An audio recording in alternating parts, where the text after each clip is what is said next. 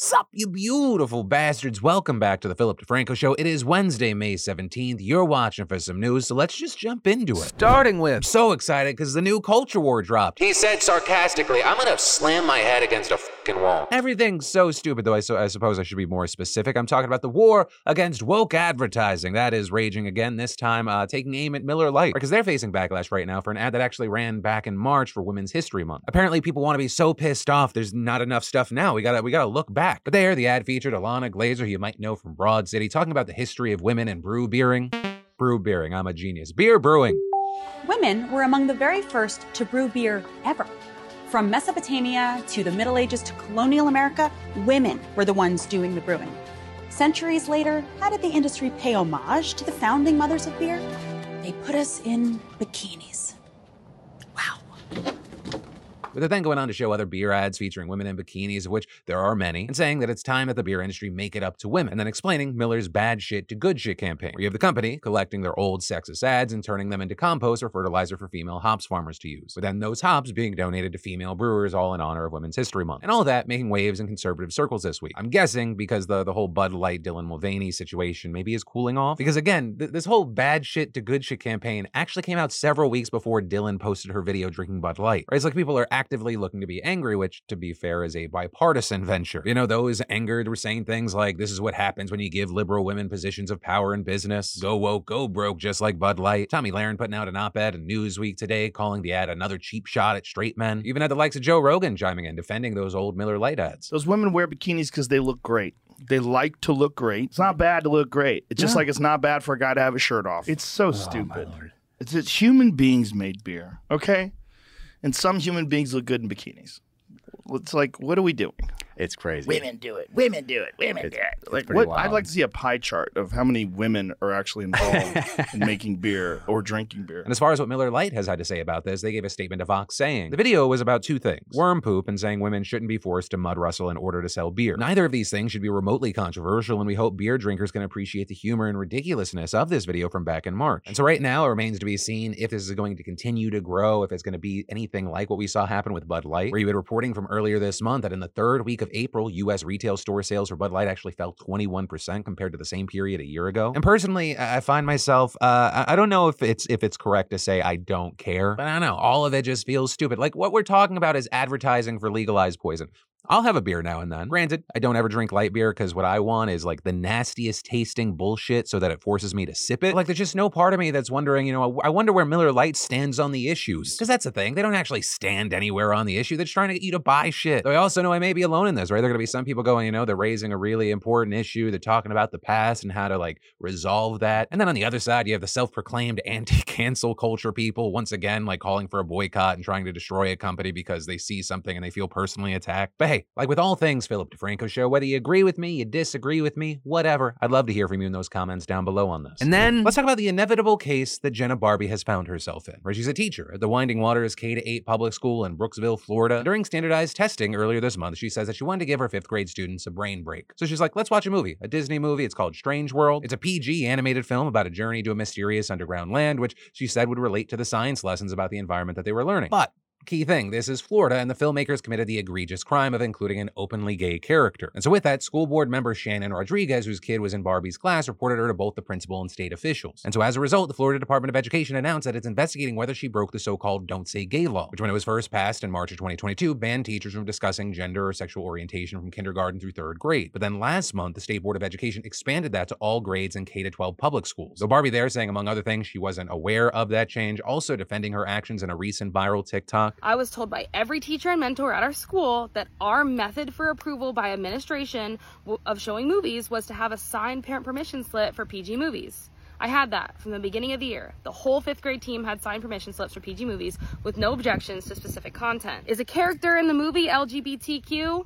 Absolutely. Is that why I showed it? No. I have a lot of 5th grade students who have come to me this year, long before showing this movie, talking about how they're part of that community as well.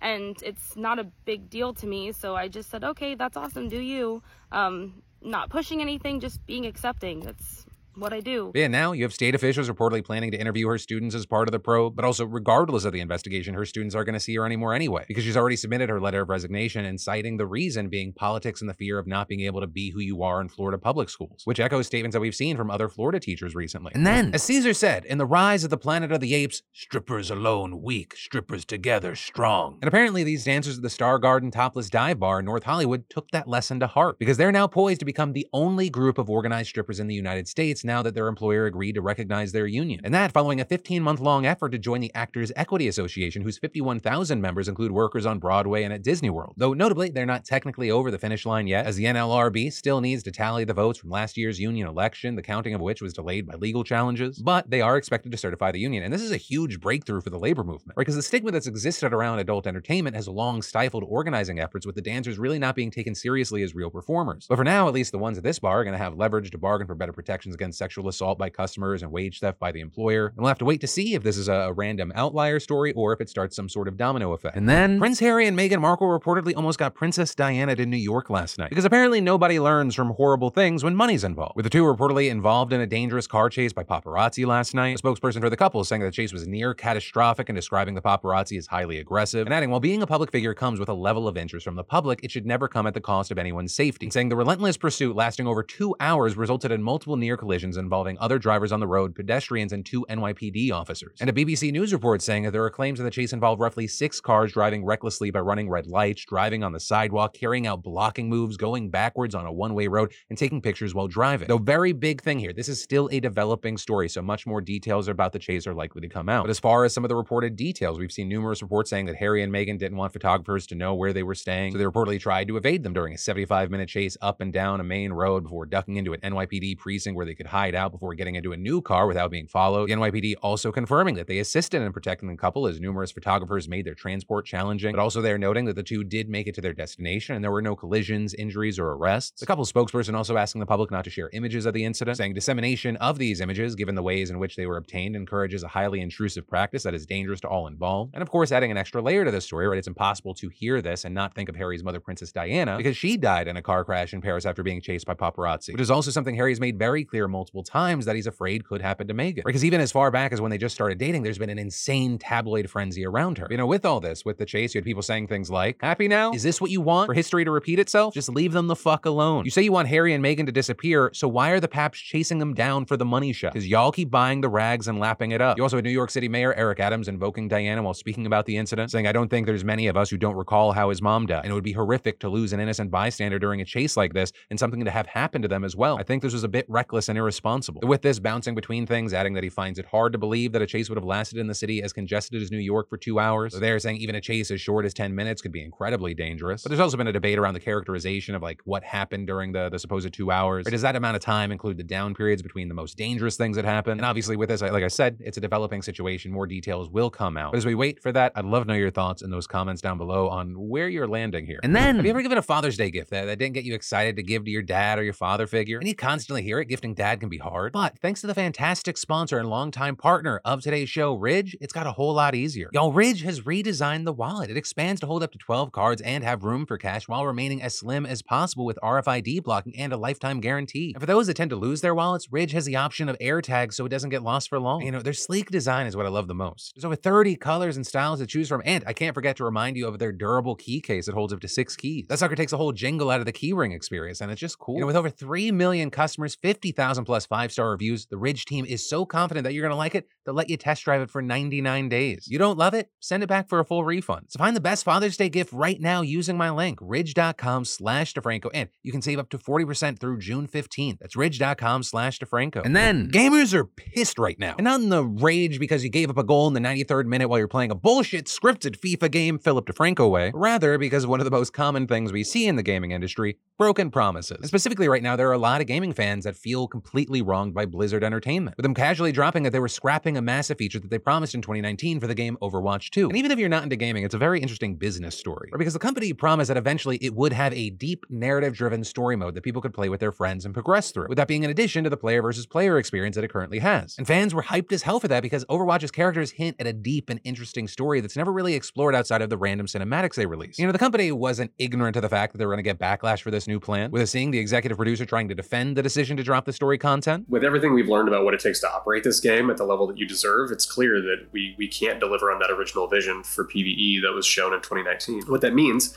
is that we won't be delivering that dedicated hero mode with talent trees, that long-term power progression. Those things just aren't in our plans anymore. We know that this is going to be disappointing to many of you, which is why we wanted to bring it up before we talked about the roadmap.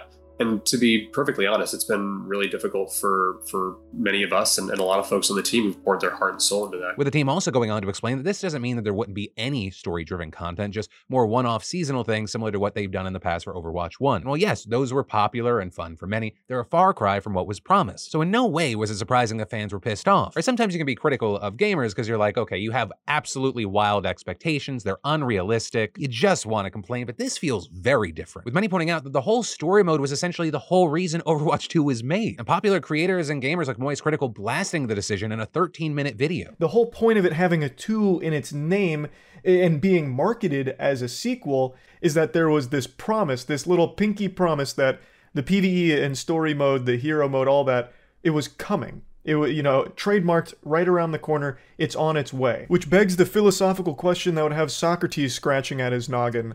What the f*** is Overwatch 2 then? Why is Overwatch 2? If the whole thing that was supposed to be the identity of this title, the PvE story mode, is no longer in it, then what makes Overwatch 2? And with this, I'm also wondering, did they know they were lying from the get-go? With other massive creators like Ludwig pointing out that when Overwatch 2 was announced, Activision Blizzard wasn't really doing hot financially. But I think this was a lot of internal pressure from higher-ups to deliver on a product and overhype a product to get them out of a tumultuous time, which led to disaster for the game itself. And all of this leading to some awkward questions, such as, what have the developers actually been doing for the past 3.5 years? Especially as many have seen that PvP experience essentially being Overwatch 1 just with tweaks. And so with this, many saying this is a prime example of what Blizzard is now, that generating profit is the only priority. That in the past, you had a Blizzard that had a reputation of killing off nearly finished products that didn't meet its then high standards, rather than what we're seeing in this moment of releasing something and then killing off a promised part of it, leaving fans disappointed. But at the same time, of course, gamers are not a monolith. You have some saying, while you can be disappointed, a lot of what we're seeing is an overreaction, right? Noting that Overwatch 2 is free to play. But there you also have people pushing back saying, yes, it's free to play, but people get invested in the game, they buy skins, they spend money on it anyway, possibly for some with the expectation that this PvE mode comes out. But that's also why I want to pass the question off to you. What are your thoughts here? And I'd love to hear from you whether you're a gamer or you're not a gamer, though most non-gamers use those time codes to skip these kinds of stories. But for the 7 of you non-gamers that didn't, would love to hear from you as well. And then Jimmy Fallon is facing so much backlash right now because he just gave Tears of the Kingdom a 2 out of 10 rating. Not really. Rather, that was a simple post that Jimmy Fallon had put out,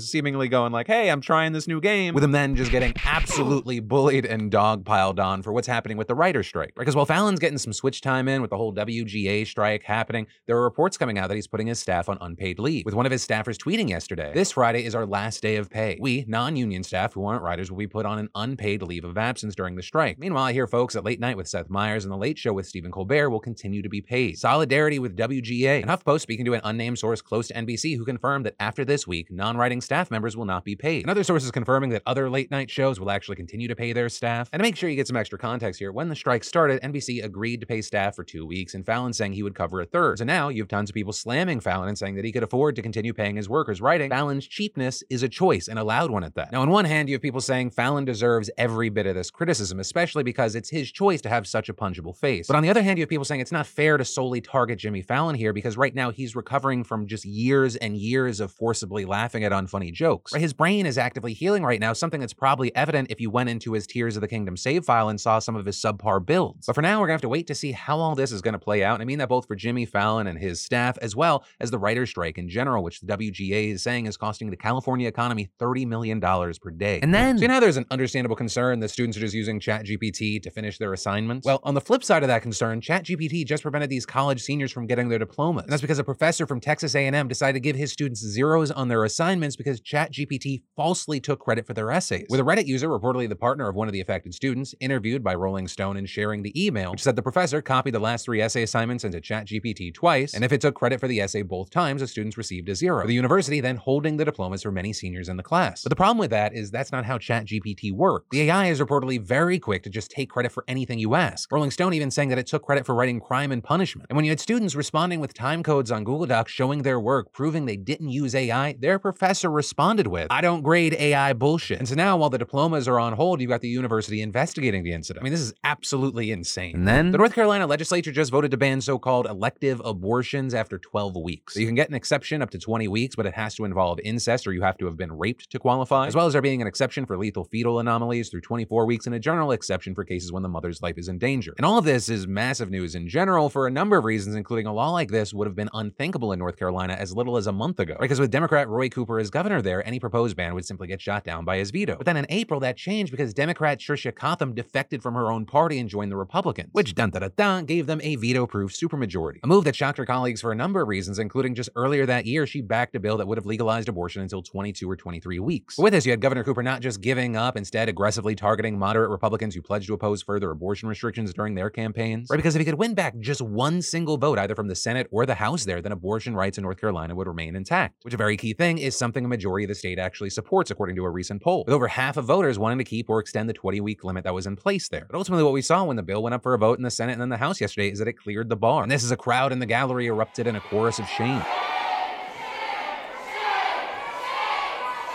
Also notably, because the vote was so tight there, hardline Republicans had to compromise with their more moderate colleagues on the bill, which is why it's not as extreme as some of the other laws we've seen. Because some state Republicans wanted the ban to be 6 weeks. But due to the compromise that they had to make here, this is one of the first laws since Roe v. Wade got overturned that doesn't outlaw all or most abortions. Right? Because reportedly over 90% of abortions happen before or during the 13th week. There are also things in this bill seemingly meant to deflect accusations that Republicans are pro-birth, not pro-life. Things like it allocates tens of millions of dollars to child care, foster care, and paid family leave. With all this, you had Democrats arguing that it's much more complicated than that, with them pointing to examples like a requirement that patients have an in-person consultation with a doctor at least 72 hours before the abortion, in addition to the visit required for the abortion itself, something that will make it much harder for out-of-state patients to travel to North Carolina for. By the day becomes a bigger and bigger issue since that state has become a refuge for women from red states. So they're saying that even though this ban is technically 12 weeks, it actually helps other states with much harsher laws enforce their bans, such as with their neighbor South Carolina, where GOP lawmakers are pushing through their so-called heartbeat bill that would ban most abortions after about 6 weeks. And there, even 6 weeks was a compromise, with them actually trying to pass a near total ban 3 times since Roe v. Wade fell, but female GOP lawmakers blocked those efforts. And so of course with this, I gotta ask you, what are your thoughts on the continued fallout we're seeing post Roe v. Wade? And for now, that's where the news ends. But of course, remember, my name's Philip DeFranco. You've just been filled in. I love yo faces, and I'll see you tomorrow.